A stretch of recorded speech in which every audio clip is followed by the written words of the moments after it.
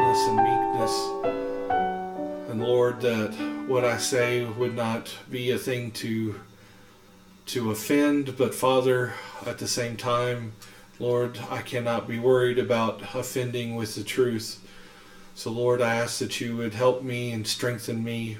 And Lord, bless the ones that hear this, Lord, and let their ears hear the word and the intent behind what is said. Lord, I ask these things in Jesus' name. Amen. So if you go with me this morning, we're going to start in Genesis, and we're going to preach the entire Bible. So get ready. Sit down. We're going to do this. I was laughing yesterday. I was kind of talking to Brother Jordan. We were both studying for our sermons today. Yesterday I was working, and it was just like I was getting more and more scripture and this idea and this thought, and it would just build and build and build, and I ended up with like 15, 16 pages of notes. And I can't go through 15 pages in one sermon. And then I remembered, well, I have two sermons on this Sunday because it's my turn at Charles's too, so I can do that. And then I was working on trying to find the splitting line, and it turned into 3. And I think that when I go look at it again, it might turn into some more. But I was laughing because, sometimes it comes like that where you're overwhelmed with what God wants to say, and the scripture just speaks. But then other times, you feel like a struggle. You have to really try to pull something out of one scripture, and you can't really do that. So what they say is when it rains, it pours. Well, I don't mind it raining scripture. I just hope that I can come to you and give you what's inside of me to say, because that's the important thing. I mean, I've learned a lot yesterday. I just want to make sure I can bring it to you. So today, the title of today is, What Fruit Do You Bear? And we've touched on this in sermons before, but I've never really delved into what the Bible is actually saying about these fruits. So if we look into Genesis chapter 2 and verse 9, we see that in the beginning God starts this creation. And verse 9 it says, "And out of the ground made Lord God to grow every tree that is pleasant to the sight, and good for food. The tree of life also in the midst of the garden, and the tree of knowledge of good and evil." Now, we know that there is a difference between the tree of life and the knowledge of good and evil, and between them and the trees that were grown for food and grown in the garden, because he says in the midst of the garden. He sets that aside. And I'm not going where you think I'm going with this. So if you skip down to verse 16, you see that God is very specific about how he has set up this new creation. He said, "The Lord commanded man, saying, Of every tree of the garden thou mayest eat freely. But of the tree of the knowledge of good and evil thou shalt not eat of it. For in the day that thou shalt eat thereof, thou shalt surely die." So, what's the penalty? It's death. To disobey God and to take hold of this fruit and to eat it and to consume this is to die. And God is very clear. And The devil hates it when God is clear to man. When he says something very plainly, the devil has to turn it and twist it and make it this and make it that. And the problem is that the Bible is too plain. It's too clear. It tells people exactly who God is and what God wants and how to love Him and how to please Him and how to be accepted and all of these things. It's plain in the Scripture. But what happens is men want to come along and they want to twist it and make it harder for you to understand because they have a special revelation from God. They've had their tinfoil hats on and they're getting these extra sensory perceptions from God. And what happens there is you have to twist the word in order to make it fit your ideas. And when you do that, you're a tool in the devil's hand. Just like we're going to go into chapter 3 of Genesis here. And we all know the story of how the serpent tempted Eve and beguiled her, and she took this fruit. But if we look specifically at the Scripture, you see that how the serpent twisted the word of God to Eve. And Eve answered wrong. It wasn't that she did wrong, she hadn't done anything yet, but she answered the serpent wrong. And it gave the serpent an end. So we look in chapter 3 and verse 1, and it says, "Now the serpent was more subtle than any beast of the field which the Lord hath made. And he had said unto the woman, Yea, hath God said, Ye shall not eat of every tree in the garden?"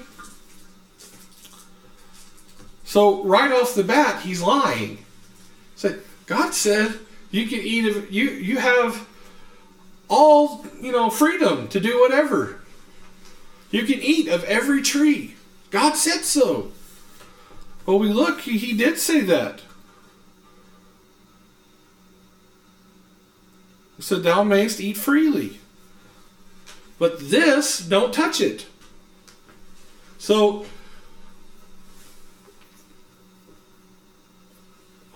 when God says, but, you have to pay attention.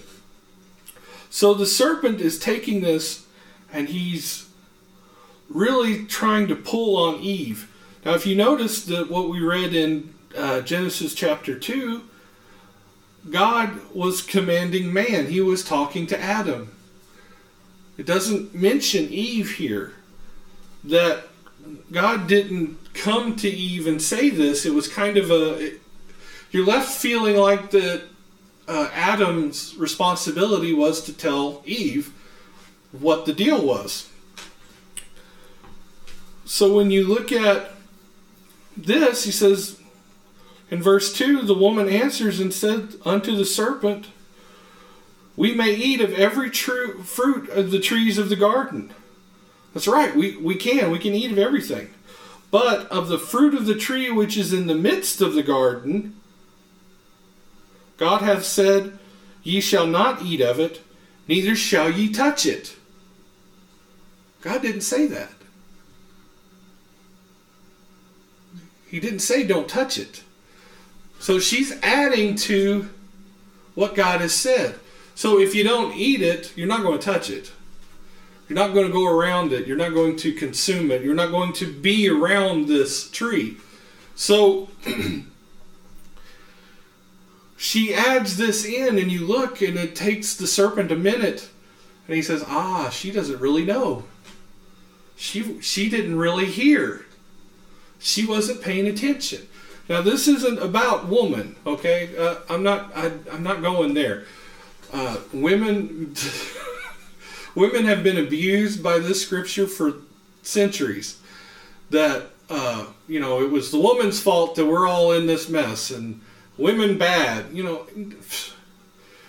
If you really believe that, you're an idiot.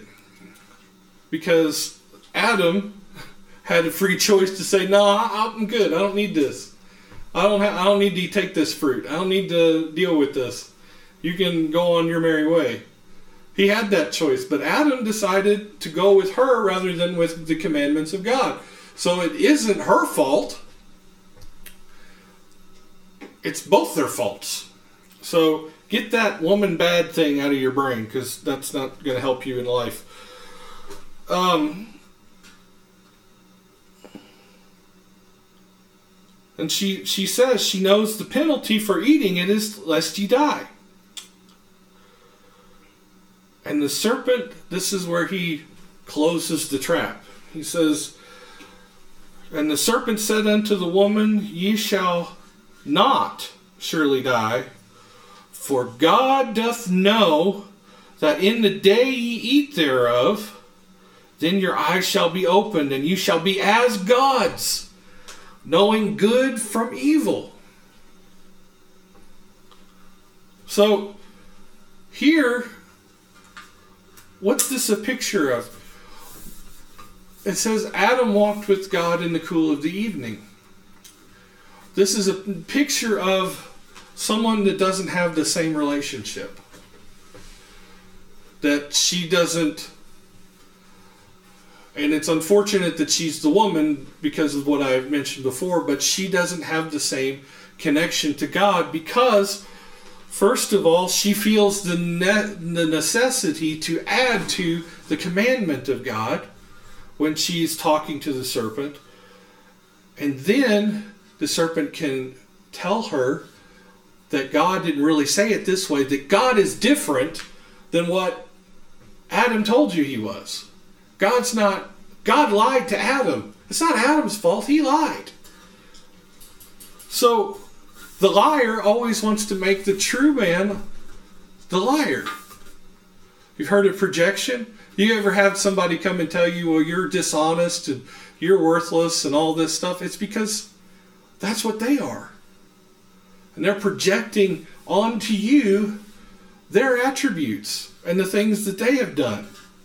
Because in the mind of people, this kind of goes back to if you're pure, all things are pure, and if you're unclean, all things are unclean.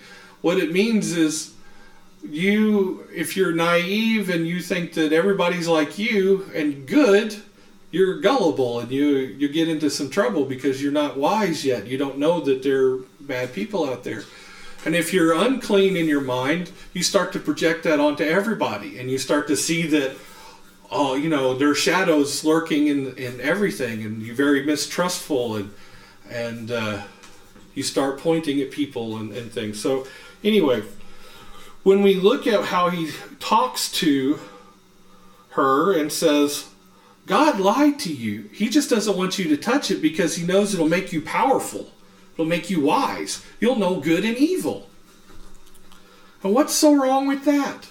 What's so wrong with knowing good and evil? Isn't that, kind of a basic thing that we teach our children? The difference between right and wrong? That's something that they should be able to do, right? Well, it goes deeper than that, because it's not about knowing good from evil. It's about letting evil into the world. And so it says, the woman saw that the tree was good for food, and that it was pleasant to the eyes, and a tree be desired to make one wise. Now remember this term. She wanted to be made wise. So she took the fruit thereof, and did eat, and gave also unto her husband with her, and he did eat. So here we have the basic fall of humanity, in the garden.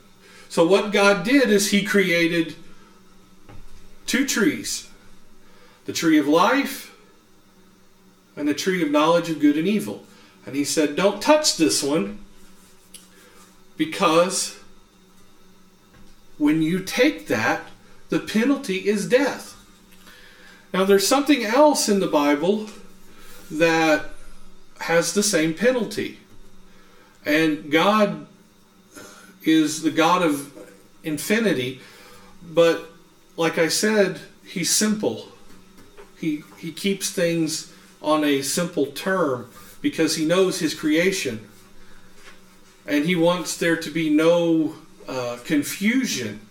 And it's not God that made the Bible confusing. It's man that makes it confusing.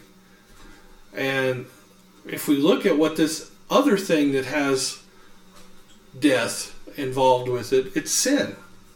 So the wages of sin is death. Now, when we take that and we look at how sin entered into the world through the garden, through disobedience, and through the desire to become wise, we look and we see something else. And Paul talks about this later, and he says that sin entered into the world because nobody knew what sin was until the law. The law is basically the knowledge of good and evil.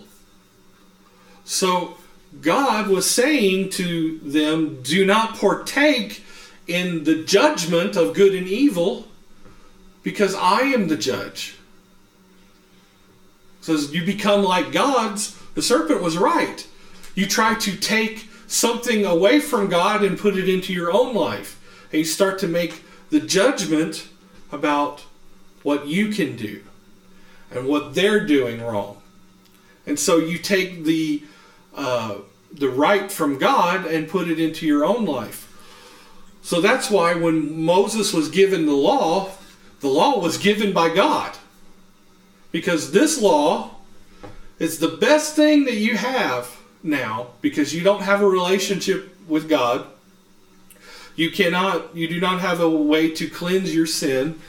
You only have a way to recognize your sin. So the law is really a fruit of the tree of knowledge of good and evil. So when you look at this, the tree of life, it bears forth a fruit. And in Revelation, it bears forth 12 different types of fruit. But right now, it only bears one fruit. And if you understand life and how life comes about, you understand that for it to come about rightly, there's something that must be involved, and that's love. And so when you look at these two trees, and you see the two laws that God set in the earth, one was the law to recognize sin and the law to overcome it.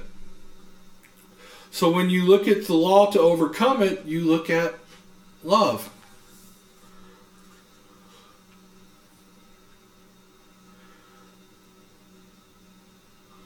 So when you recognize the two fruits, then you have to understand that people are going to bear these fruits forth. They are going to bear forth the fruit of the knowledge of good and evil, which will make them die. And it is a sin. And this isn't something that just happened in the garden. No, people have been bearing these fruits for ever since the garden, all the way through time. And if we turn into Matthew in chapter 7, Jesus is speaking to the people here, and he's giving them a warning. If you look in verse 15, did I say Matthew 9? 7. Okay, all right, good. I said the right thing, 7. I don't know why my brain went to 9. But if you look here in verse 15, Jesus is telling you what to look for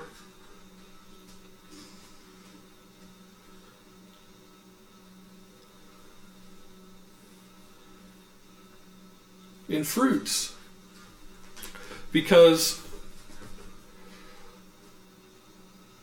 people that bear forth this fruit of the knowledge of good and evil, they are always concerned with the law.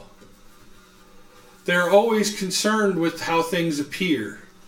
They're always concerned that something doesn't measure up. And I grew up that way. I grew up in a church that everything that you did was scrutinized. Everything that you said was judged. And we even had messages about our conversation. And if you were having too much fun as a young person, if you were laughing, for instance, and just laughing, not at anything vulgar or anything, but if you were loud and you were laughing, there was something wrong. You had to be sinning because you were enjoying yourself. And God knows that in the Bible, we all know that God says in the Bible, joy comes through suffering, right? Your joy is this downtrodden, horrible feeling that you have all the time. And then our joy will come later, and, praise the Lord, I'm suffering for Jesus. And pure baloney. And if you don't know what baloney is, it's not good. So, what they put in it anyway. But, so when you look at these, Jesus is wanting you to pay attention to people that are bearing forth these fruits. It says in verse 15, Jesus names these people. It says, beware of false prophets. These people are false prophets because they come in the guise of God. They come with God's law. They come with His rules. But they're missing something. Because they are eating from the tree of knowledge of good and evil. They're not paying attention to the tree of life.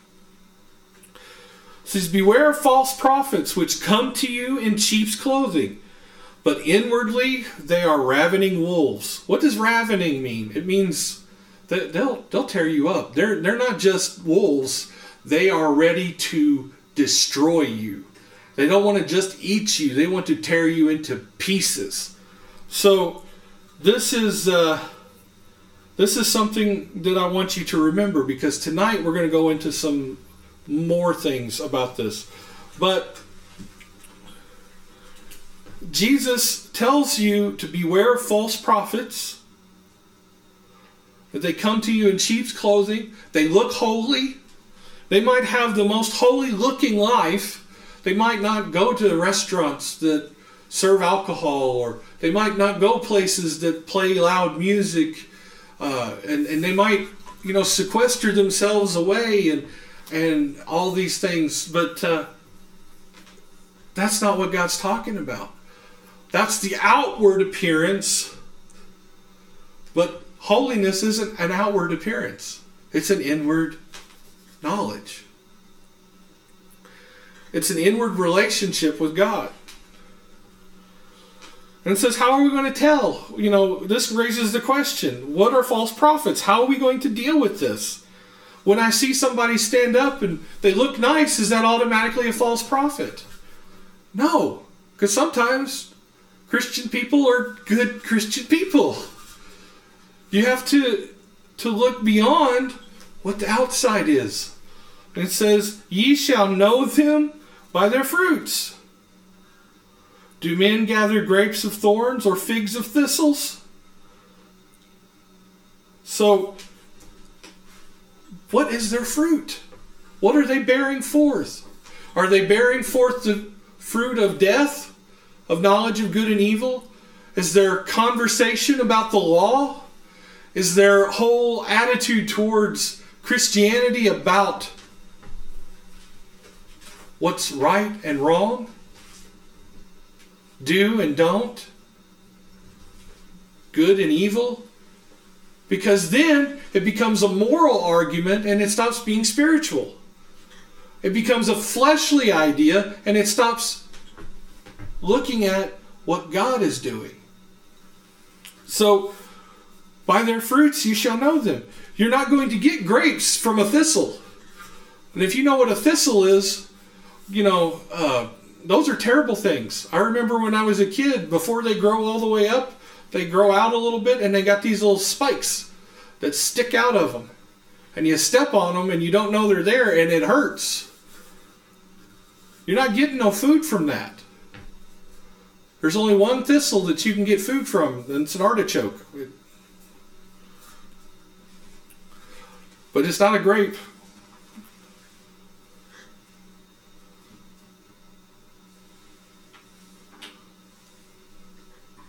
says, even so, every good tree bringeth forth good fruit, but a corrupt tree bringeth forth evil fruit. So, all right. So we know that a good tree brings forth fruit. It produces something. And a bad tree produces something too. And it's rotten. It's not good for you. It's not good to eat. It's a crab apple. Those things will kill you. Or there's one thing around here, it's called an Osage orange. And it's this lumpy looking green thing. And it's got hair sticking out of it. And it's disgusting looking. And if you try to bite into it, the inside of it, not only is it just terrible, but it's just full of like cottony stuff. It's disgusting. It's not food. It's not good to eat. Now, this always worried me because they would always stop with this verse and say, good tree brings forth good fruit. And a bad tree, a corrupt tree brings forth bad fruit. The end. Well, look at the next verse. It says, a good tree cannot bring forth evil fruit. Neither can a corrupt tree bring forth any good fruit. So when you're a good tree, you ain't got to worry about it. So all things are pure to the pure. You don't have to worry that, am I producing the right thing here? Am I making this, apple look just right? Is it sweet enough? No, that's not your problem. Because the tree of knowledge and good and evil will not produce food. It will not produce life. That's what God was trying to say when he told Moses about what was going on back then, is this tree, this branch of creation will not bring forth life. It brings forth death. Knowing good and evil will make you die because you recognize that you're evil. But if you have the tree of life and you are producing its fruits, you understand that you have eternal life because it comes from God. So a good tree cannot bring forth bad fruit. Now, this is a promise that God makes to us. It says, every tree that bringeth not forth good fruit is hewn down and cast into the fire. Wherefore, by their fruits ye shall know them. So, if we take this warning and instruction from Jesus, and we add in what we just read in Genesis chapter 3, 1 through 6. Now let's go to Galatians chapter 5, and we'll start at verse 17. Remember the two laws here, of love and the law of knowledge of good and evil. For the flesh lusteth against the spirit, and the spirit against the flesh. And these are contrary one to another, so that ye cannot do the things that ye would. But if ye are led of the Spirit, ye are not under the law. Knowledge of good and evil. What's this law? What's he talking about here? So, and then verse 19, I put a little subtitle over these verses because it's the fruit of the flesh. This is what the attributes of a flesh-filled, carnal-minded Christian will produce. Because remember, the Bible isn't concerned with the world, because the world is not going to listen to the Bible. It's concerned with Christians and religious people. People with relationships and people who fake it. So, when we look at this, it says, now the works of the flesh are manifest, which are these: adultery, fornication, uncleanness, lasciviousness, idolatry, witchcraft, hatred, variance. Now, variance means they make differences between them. Emulations. What's an emulation? They're pretending to be something that they're not. They're putting on that sheep's clothing. Wrath, strife, seditions, and heresies. So they go completely against God. These are not worldly people. These are religious people that Paul is talking about. He's talking about those of the circumcision. Because when you read Galatians, you understand that he talks about people coming in, false brethren brought in unawares, and they want to impart the law onto them and say that their salvation has to be Jesus plus whatever. And we've talked about this. Jesus plus whatever equals wrong. So, idolatry, hey, we know some idolaters. I grew up with some idolaters. They have a man that they love more than anything. Several men. Witchcraft is disobedience. Hatred, yeah, that's there too. Variance, making differences between one another, making discord, that's there. Emulations, well, yeah. Wrath, just tell them that their prophet isn't their prophet and stand back a minute. You'll see that one. Strife, sedition, and heresies. Well, anytime you put a man in a place he doesn't belong between you and God, that's heresy. Envying. They envy one another. I've talked about this before. When you're a preacher in this, you're supposed to have the next best revelation, and they're kind of, oh, I wish I'd come up with that, or this is my thought, and don't you preach that, and all of these different things. They envy one another. Murderers. Hey, well, there are those. I'm not getting into that. Drunkenness, reveling, and such the like. Of the which I tell you before, as I have also told you in times past, that they which do such things shall not inherit the kingdom of God. They have no inheritance.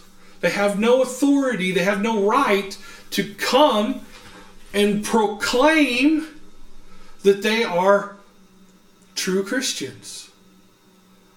Why? Because they are following after flesh. They're following after a man. The man fit every one of these descriptions when you dig under the surface.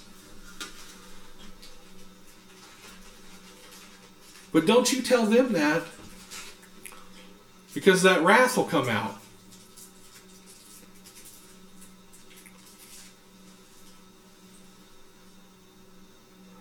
It says they will not inherit the kingdom of God because they have chosen the wrong tree.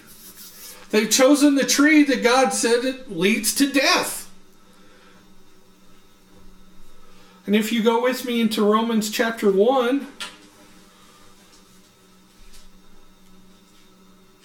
he goes deeper into what these attributes, what the fruits of the flesh, of the law, of the knowledge of good and evil, because you can trace this whole thing all the way back down to this one tree.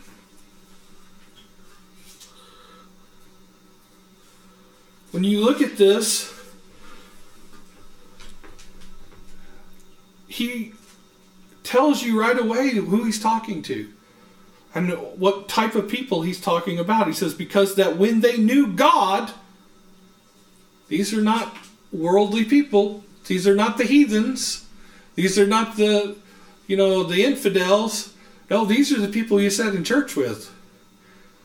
These are the people that had a form of godliness, but they didn't know the power. They denied the power, because the power is life. The power comes from another source. It's because that when they knew God, they glorified Him not as God, neither were they thankful, but becoming vain in their imaginations, and their foolish heart was darkened. Professing themselves to be wise, they became fools. Look at that. Remember what I told you to think about when Eve was going to take that fruit. This makes one wise. This will make you wise. You'll know good and evil.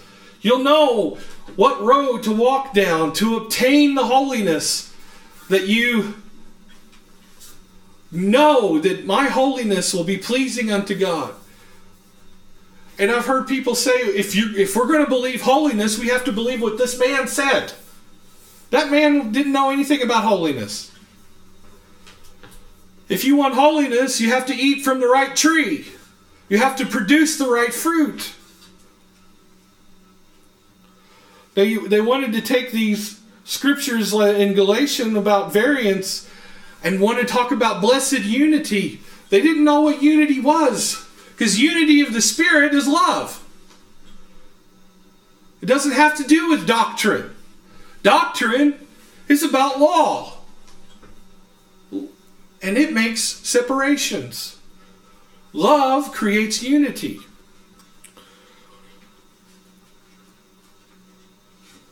So even here in Romans 1 and verse 22, he's talking about partaking of the tree of knowledge of good and evil. So let's look at the next thing. It says, and they changed the glory of the incorruptible God into an image made like unto corruptible man. Now, they did birds and four-footed beasts and creeping things, but I want to pay attention to man. When you get questions of, is so-and-so your prophet too? Look at the religions of the world. They all have an image of a corruptible man. Buddha, Hindu. Well, the Hindus, they've got 3,000 gods or something. I don't know. I haven't studied that. But Buddha, they got one dude. Muhammad, he's a prophet. He's a corruptible man. And you don't have to go very far into history and see where he was corruptible and corrupted. The Catholics have their Pope. The Message has their Branham. You made the image of God like a corruptible man. You twisted the image of God and portrayed it at this little man with delusions of grandeur. The Bible says, wherefore God gave also them up to uncleanness through the lust of their own hearts to dishonor their own bodies between themselves. Hey, you do a little research, you start to see where this was going on. Who changed the truth of God into a lie. God isn't love. God's not love. Oh, I want to hear about love. And they mock you for wanting to come to church and feel good. Love is punishment. Love is chastisement. They changed the truth of God into a lie. The truth is, in the Bible, it says God is love. They made it a lie.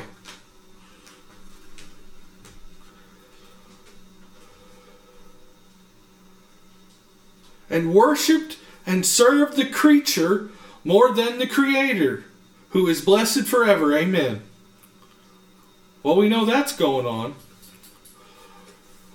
For this cause, because they did these things, God gave them up to vile affections.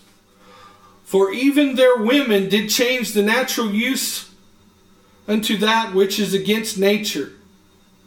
And likewise also the men, leaving the natural use of the woman, burned in their lusts one toward another.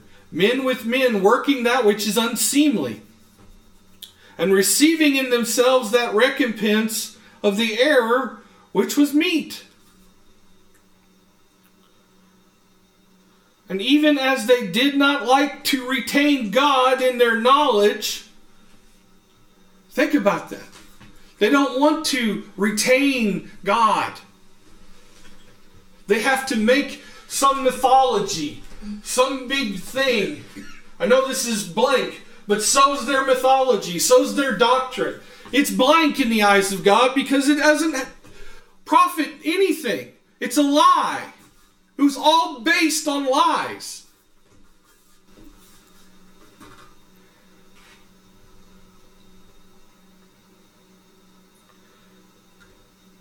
They don't like to hear about the goodness of God. Because if you tell them what God's done for you, they say vile things like, well, don't testify about that. God does good things for other people too. Envying, strife, jealousy. They don't want to retain the goodness of God in their mind. When you tell them what God did for you, they'll say, I don't believe that. You're not holy enough. You say, I heard from God today. Really? Oh, I have a hard time believing that because you don't fast enough. They don't want to know about God. They want to know about you. They want to know what the corruptible flesh is doing because inside of themselves, it makes them feel holy. It makes them feel powerful because they're the ones that set the rules according to what they can follow and what they can do. And so they impose it on everybody else. And if you can't live up, let me tell you something. If they don't like you, you can't live up. Because everything that you do, they'll find, oh, well, there's a subsection to this rule that I made that fits what you're doing. They don't want to retain God in their knowledge. God gave them over to a reprobate mind to do those things which are not convenient.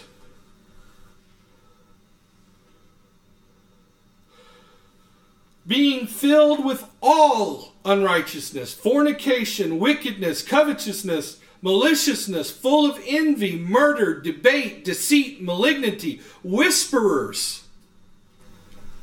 Hey, I heard Jordan doesn't believe in the infilling of the Holy Ghost anymore. What? I don't know who said that, but you're an idiot. You're whispering around, backbiters, haters of God, despiteful, proud boasters. Oh, I was in church and somebody came and gave me a prophecy and told me how deep I am and how wonderful I am.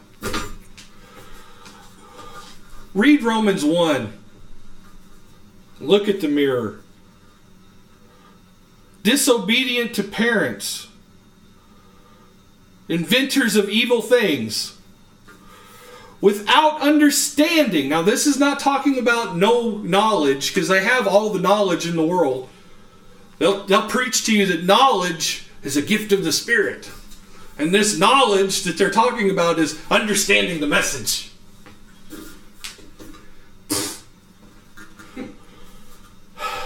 It's garbage. I'm not trying to offend people here today, but it's absolute trash.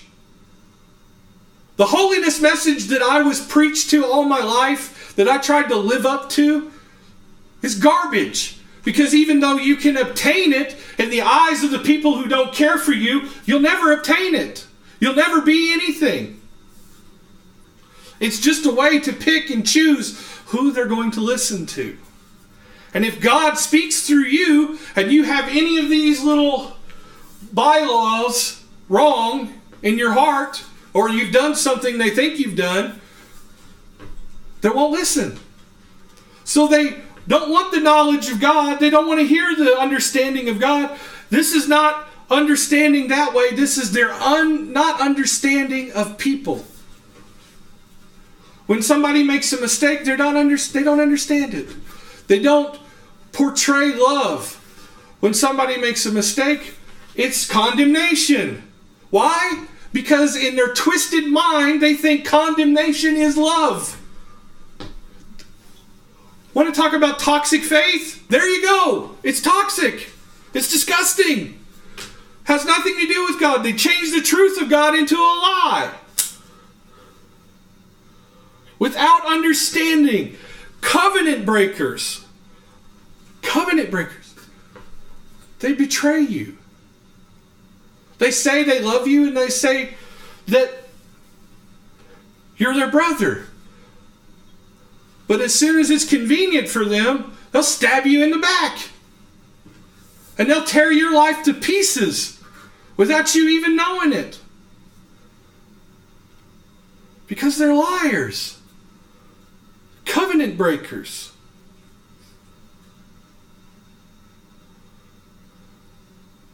Without natural affection. Now I've seen this. Woman that doesn't even love her own son. Has no natural affection. They're implacable. They're unmerciful.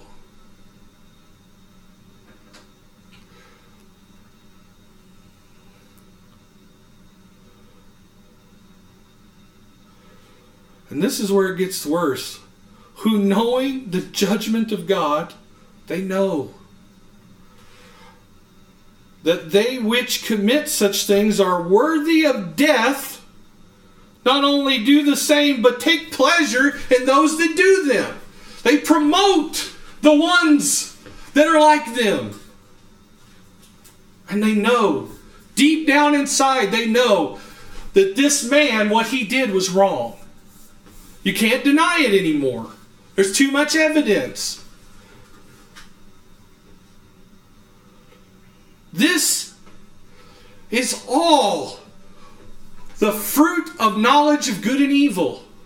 This is all what happens when the law is your bread and butter. Now, go with me back into Galatians chapter 5. And we're going to take a look at the other tree now. The tree that produces forth life into the world. Now, we don't have the fullness of that tree in our lives today because God barred the way and said that in case they live forever, we can't let them get to this. But He made a way for us to get there.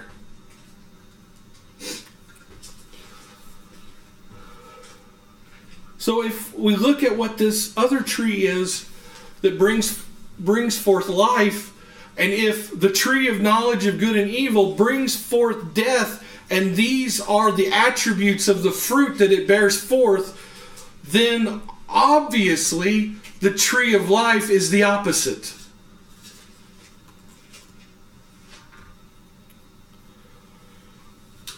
And if we look in Galatians chapter 5 and verse 22, it says, "But the fruit of the Spirit is love, joy, peace, long-suffering, gentleness, goodness, faith, meekness, and temperance.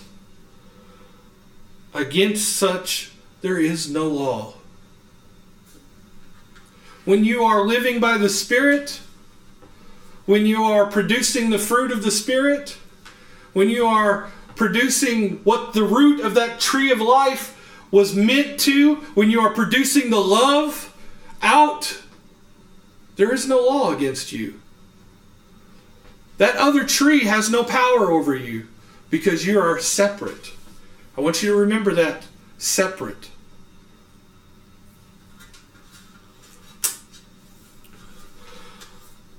So when you look at this is a list of what love looks like.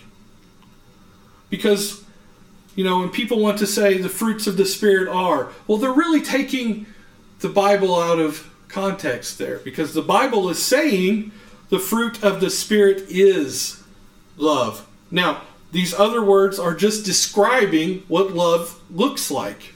When you have love, you're joyful. When you have love in your heart, you're at peace. When you have love, you're long-suffering. Hey, I suffered long. I was in that mess for decades. And I kept thinking, if I love them hard enough, they'll change. If I love them hard enough, they'll look at me and they'll see this is what God is really trying to do. But when they're giving themselves over, when God gives them to a reprobate mind, their conscience is seared. They won't see it because they're not apart. They're set apart because they're of another tree. So if you look at this scripture, Paul is taking shorthand to what he said to the Corinthians already. In 1 Corinthians chapter 13, it says, but the fruit of the Spirit is love. Now we look at this and we say, love, joy, peace, long-suffering, gentleness, goodness, faith. Okay, love, and these are the things that it does. And when we look at 1 Corinthians 13, we'll start in chapter 1, or verse 1, It says, though I speak with the tongues of men and angels, and have not charity, I am become a sounding brass or a tinkling cymbal.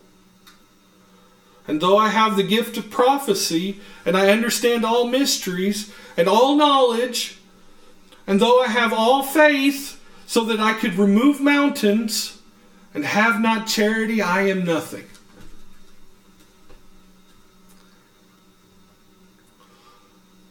Now, the next verse says, and though I bestow all my goods to feed the poor. Well, that sounds like a very loving thing to do. To take all you've got and give it to the poor. Well, no. Not if you're like the Pharisees and you just desire to be seen. Your heart is corrupted. And Jesus tells them, what's inside the cup matters more than what's going on outside the cup. And if I give my body to be burned, and I have not charity, it profiteth me nothing.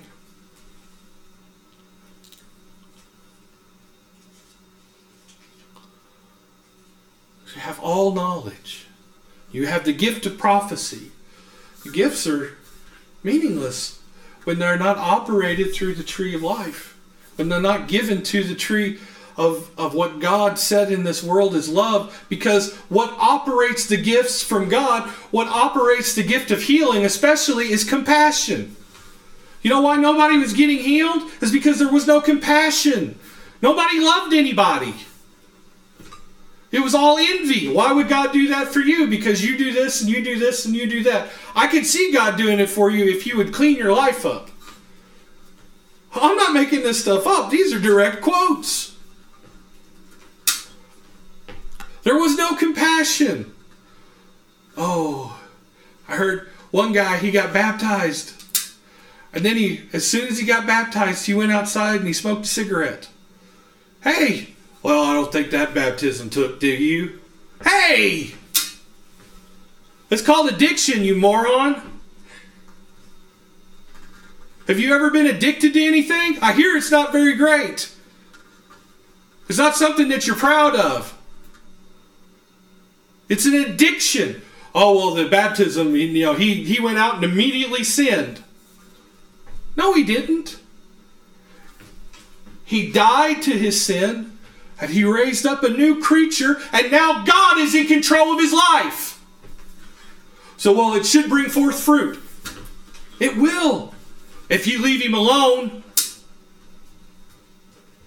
I got so sick of hearing about people that would come to church. New people would come to church and they would not look just right. They would not dress just right. Their guys would have their hair too long, or they would, they'd be a little dirty looking or whatever. And they would come in and they'd be praising God with everything that they had in them. Hallelujah! Thank you for saving me.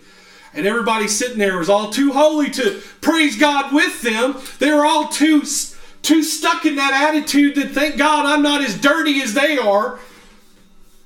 When this sinner, which was twice the holiness that they ever were, was praising God for what he did.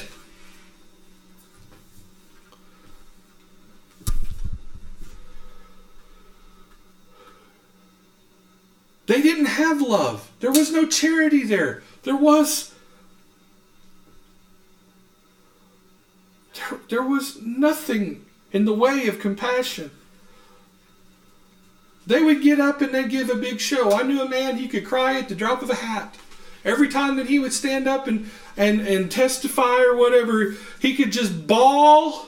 And I mean, he should have got Oscars because those tears looked real. He could cry tears. I don't know if he was putting tweezers in his legs while he was doing it there.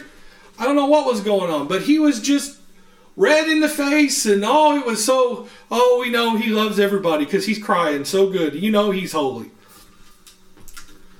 He's the biggest snake that ever come out of anything. Vipers. You say, Jesse, that's not nice. You can't say that about people. Why? Jesus did. Jesus looked at the Pharisees, looked directly at the religious of the day who had set up a system that had the same holiness that was blank. And he said, you generation of vipers. You hypocrites. I'm sorry, but I'm not sorry.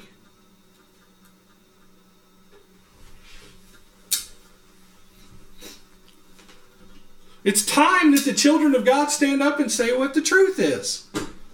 Tell the truth.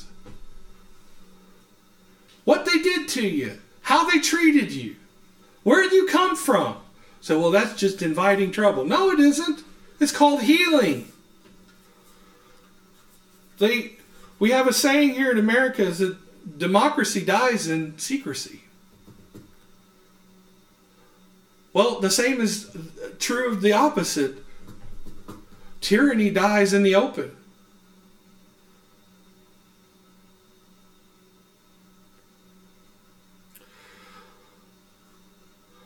So now we see that you can do all of these things. And this reminds me of the scripture in Matthew that, Lord, have we not done all these things in your name?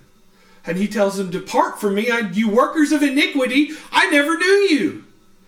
You didn't want to know me. All you wanted was the status of doing things. All you wanted was to stand there and look holy, but you didn't actually want to know Jesus. You didn't really want to know what love was. That Jesus used that love, that out of that tree of life, that he stood in that tree and hung on that cross and died because he loved the world, not the elect. There is an elect, but it's the ones that accept the love of Jesus and they love him back. And they don't look at others and say, well, you don't love him as much as I do. You say, well, Jesse, that sounds kind of hypocritical because of what your message is today.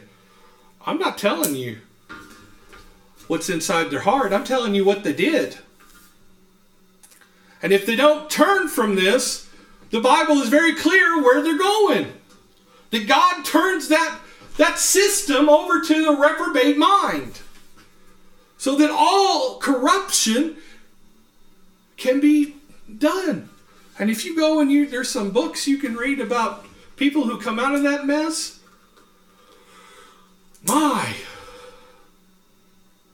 It turn your stomach. But if we look further in Corinthians chapter 13 and to the verse 4, we see why in Galatians love is the fruit of the Spirit. It says, because charity suffereth long. Okay? Long suffering. And is kind. Goodness. Charity envieth not. Charity vaunteth itself not. Is not puffed up. Doth not behave unseemly. It seeketh not her own. Now people have tried to say that, well, this means you can't love yourself. Well, that's not what it's talking about. It's saying that you love without expecting love in return. Because that's what God did. God, being all-knowing, knew what this world would be. And He loved it enough to make it anyway. Not expecting it to turn around and all love Him back. That's what free will is all about. It is not easily provoked, and it thinketh no evil. There we go again. To the pure, all things are pure. You don't think about what this one has done and what that one has done. You're just happy to love the Lord and go along until they start beating you over the head for something silly. And then you start to look around a little bit. Wait a minute, I'm not with the sheep here. I'm amongst wolves, and they're wanting to tear me apart. I'm out of here.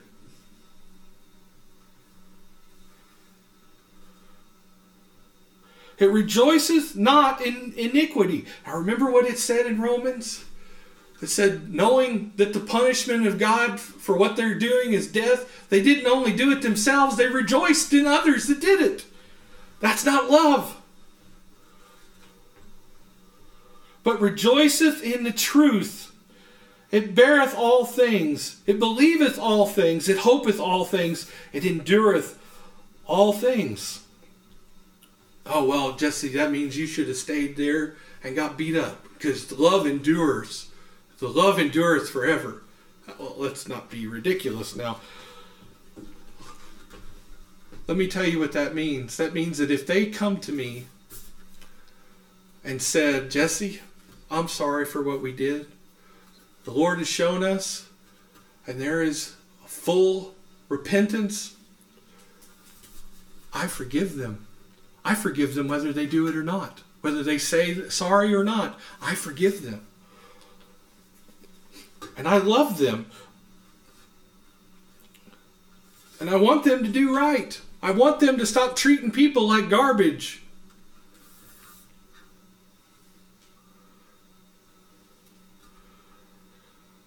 And if you skip down to verse 13, it says, now abideth faith, hope, charity. These three. But the greatest of these is charity. You can have hope. And you can have faith. But if you have those without charity, you're nothing.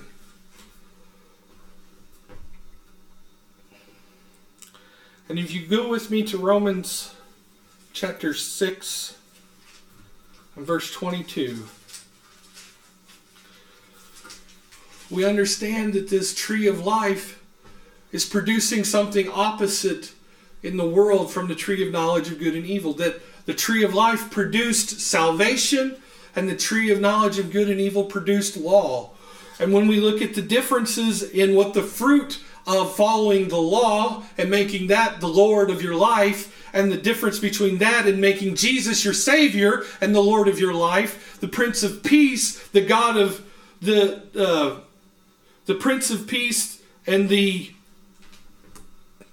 word that I had in my brain that went away, it was a good one. He's good. So when you make Him everything, the law is nothing. Because you're not looking at the law, because you're not looking at others for what their mistakes are. You're not paying attention to them. You're saying, hey, you over there. Hey, you, look, there's Jesus. That's Jesus. He's awesome. He loves you. Look, don't you see Him? Don't you see Jesus? He's everything. He's the greatest thing there ever was. He loved us enough that he died on a cross so we could be saved and live forever. Don't you see him? Don't you love him? And the ones that are looking at the law, they're sitting there like this, looking around everybody else. I don't think he's really seeing Jesus because his belt's untied right. I don't think she's definitely not seeing Jesus. She's got a toe ring on.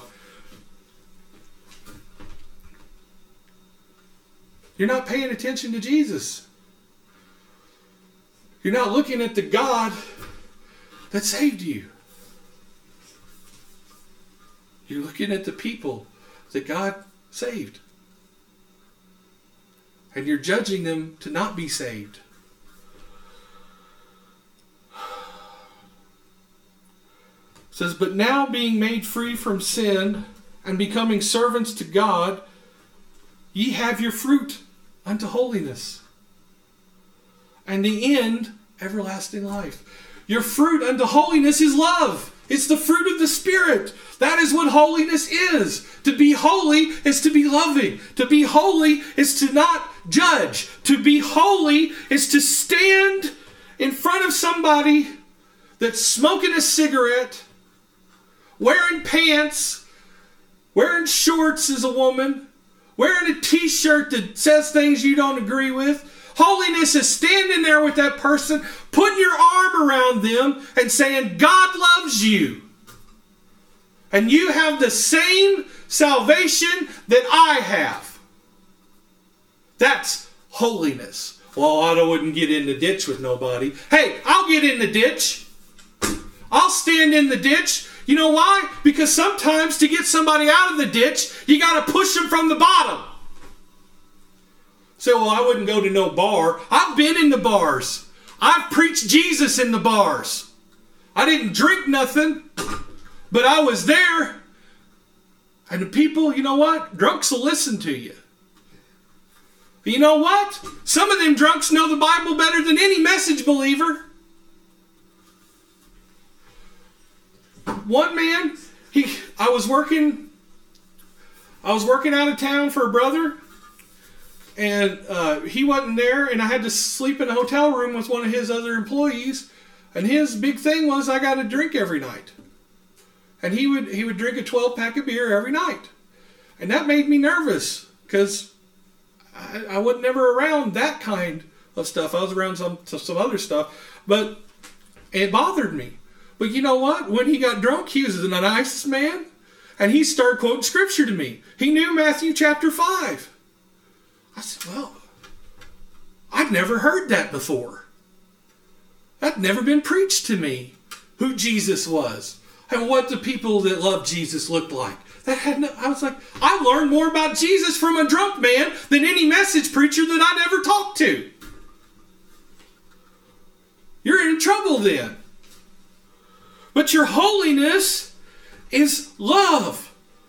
I like that. We were talking about that this weekend in the Chosen.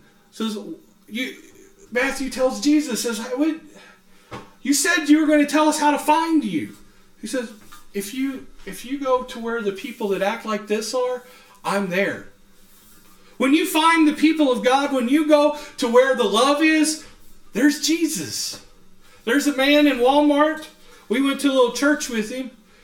This man, he's the sweetest man on earth, and he loves everything. Loves everything. I mean, and he disagrees with a lot of stuff, but he loves it anyway. He shows love to everybody. I walk in there and say, oh, Brother Jesse, there's Brother Jesse. Oh, Sister Karina, there's Sister Karina. And he comes and he hugs and he talks and he wants to tell you what the Lord did for him. Let me tell you something. That beats a message person out in public, because when you meet them in public, you know what they do? Is they run from you. They don't want to know about what God's doing for you today. They say, oh, I got to get some stuff done. We'll talk about God in church. Because you know what? Oh, well, then I heard this all my life. You're too heavenly minded to be any earthly good. That's not even in the Bible.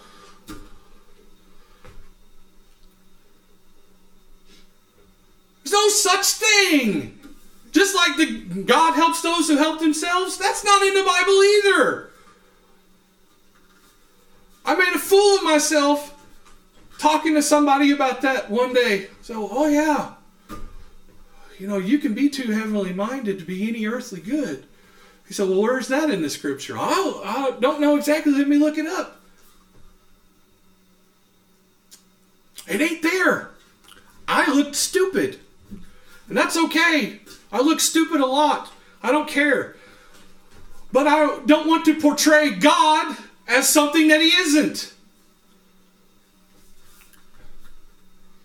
And what it was is it was saying to people that really did love God, and that was the only thing on their lips every day, was what Jesus was doing, how wonderful He was, what I studied and what I heard and what I prayed and what I did this. They didn't want to hear it because it scared them. Because that meant they were going to wake up someday and see that all this stuff that I'm doing is a lie. Had nothing to do with them being unholy or unfit or anything like that. It meant that they were too holy, they were too fit, they knew God, and they didn't need them. So you have your fruit unto holiness because you have love. You accepted Jesus. We talked about what the works of God are, is to believe Him that He sent. Believe on Jesus. Believe what He said. Believe what He did. Believe that He loves you. I talked about my healing last week, and I wanted to clarify one thing. Healing is not about faith. It's not about pulling in enough faith to be healed. It's about agreeing with God and not the enemy. The enemy wants to come and tell you how terrible you are. You know what? When I hear the enemy's words come out of the mouth of a preacher, I'm running out the door. When the preacher preaches to me exactly what the enemy's been fighting me with all week, it's time to leave. It's time to run because you're not getting fed. You're not standing there where you can hear the word of God. You need to go to church and hear what God thinks about you, what God says about you. And when God says, I love you, you have to believe Him. And when He says that I healed you, you have to believe Him. When He says, I'm going to do this for you, you have to believe Him. Because you agree with God and not the enemy. There was a song that said, I believe what you say about me. I believe what you think about me. God, I believe what you think about me. That I'm not worthy, but you love me anyway. I believe that. Because that is holiness. Not this rules, not this regulations, not this women wearing pants and skirts and tights and this and all that stuff. That has nothing to do with what God was talking about in the Scripture. The Scripture that says that God is love looks at your holiness and He spits on it. Because your holiness, it spits on the very act that Jesus portrayed on the cross. It takes the salvation of Jesus and it throws it in the garbage. Say, Jesse, you're mad now. No, I'm telling you the truth. You've never seen me mad. Say, you're loud. That I'll agree with. For the wages of sin is death. But the gift of God is eternal life through Jesus Christ our Lord. Amen. The wages, the fruit of knowledge and good and evil is death.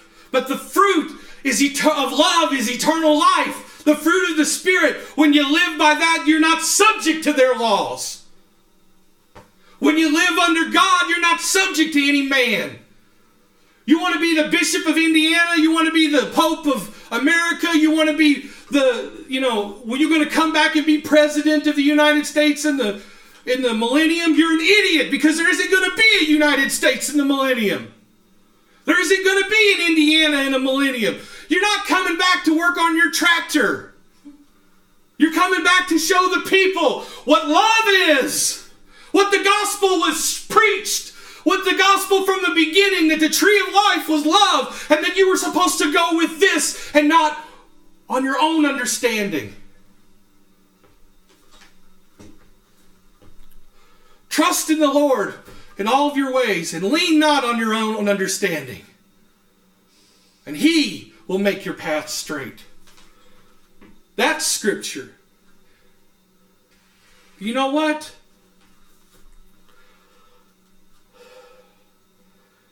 They wanted to preach about chastisement all the time. And they would love to preach chastisement. But if anybody ever stood up to them and said, you're wrong, they couldn't take it. Why? Because you'd have Scripture behind you. And I'm going to tell this again. If you're a woman out there and you're being abused by your husband and you're being treated like garbage, you get out of that relationship and you run as far as you can. You call me and I'll help you. I don't want to hear about this. I got to keep him. I got to take him back. I got to do all this stuff. No, he destroyed that covenant. A man who claims to be a believer. Read Romans 1 at him. If he lines up with any of that stuff, he's an unbeliever. Doesn't matter what he claims. Run from him. If he hits you, run. If you find out he's hitting your kids, take your kids and run. Call the law. So, well, you can't call your law on your brother. Your brother wouldn't do that to you. So now you're angry, Jesse. I am a little bit now. Because I have seen women abused. I have seen children thrown away. I've seen all of these things in the church. Because we have to look holy to the outside world. We can't have all this stuff go on here. It's less about the inside. It's less about healthy. It's less about having people that are healthy and knowing what God wants for them than when somebody drives down the street, is my steeple shined up good enough for you? If you're in that situation, you're in a toxic faith situation, and you don't need to just leave your husband, you need to leave your church. Because let me tell you something else. There's 1,000 churches just down the road from you, and every one of them is better than the one you're in.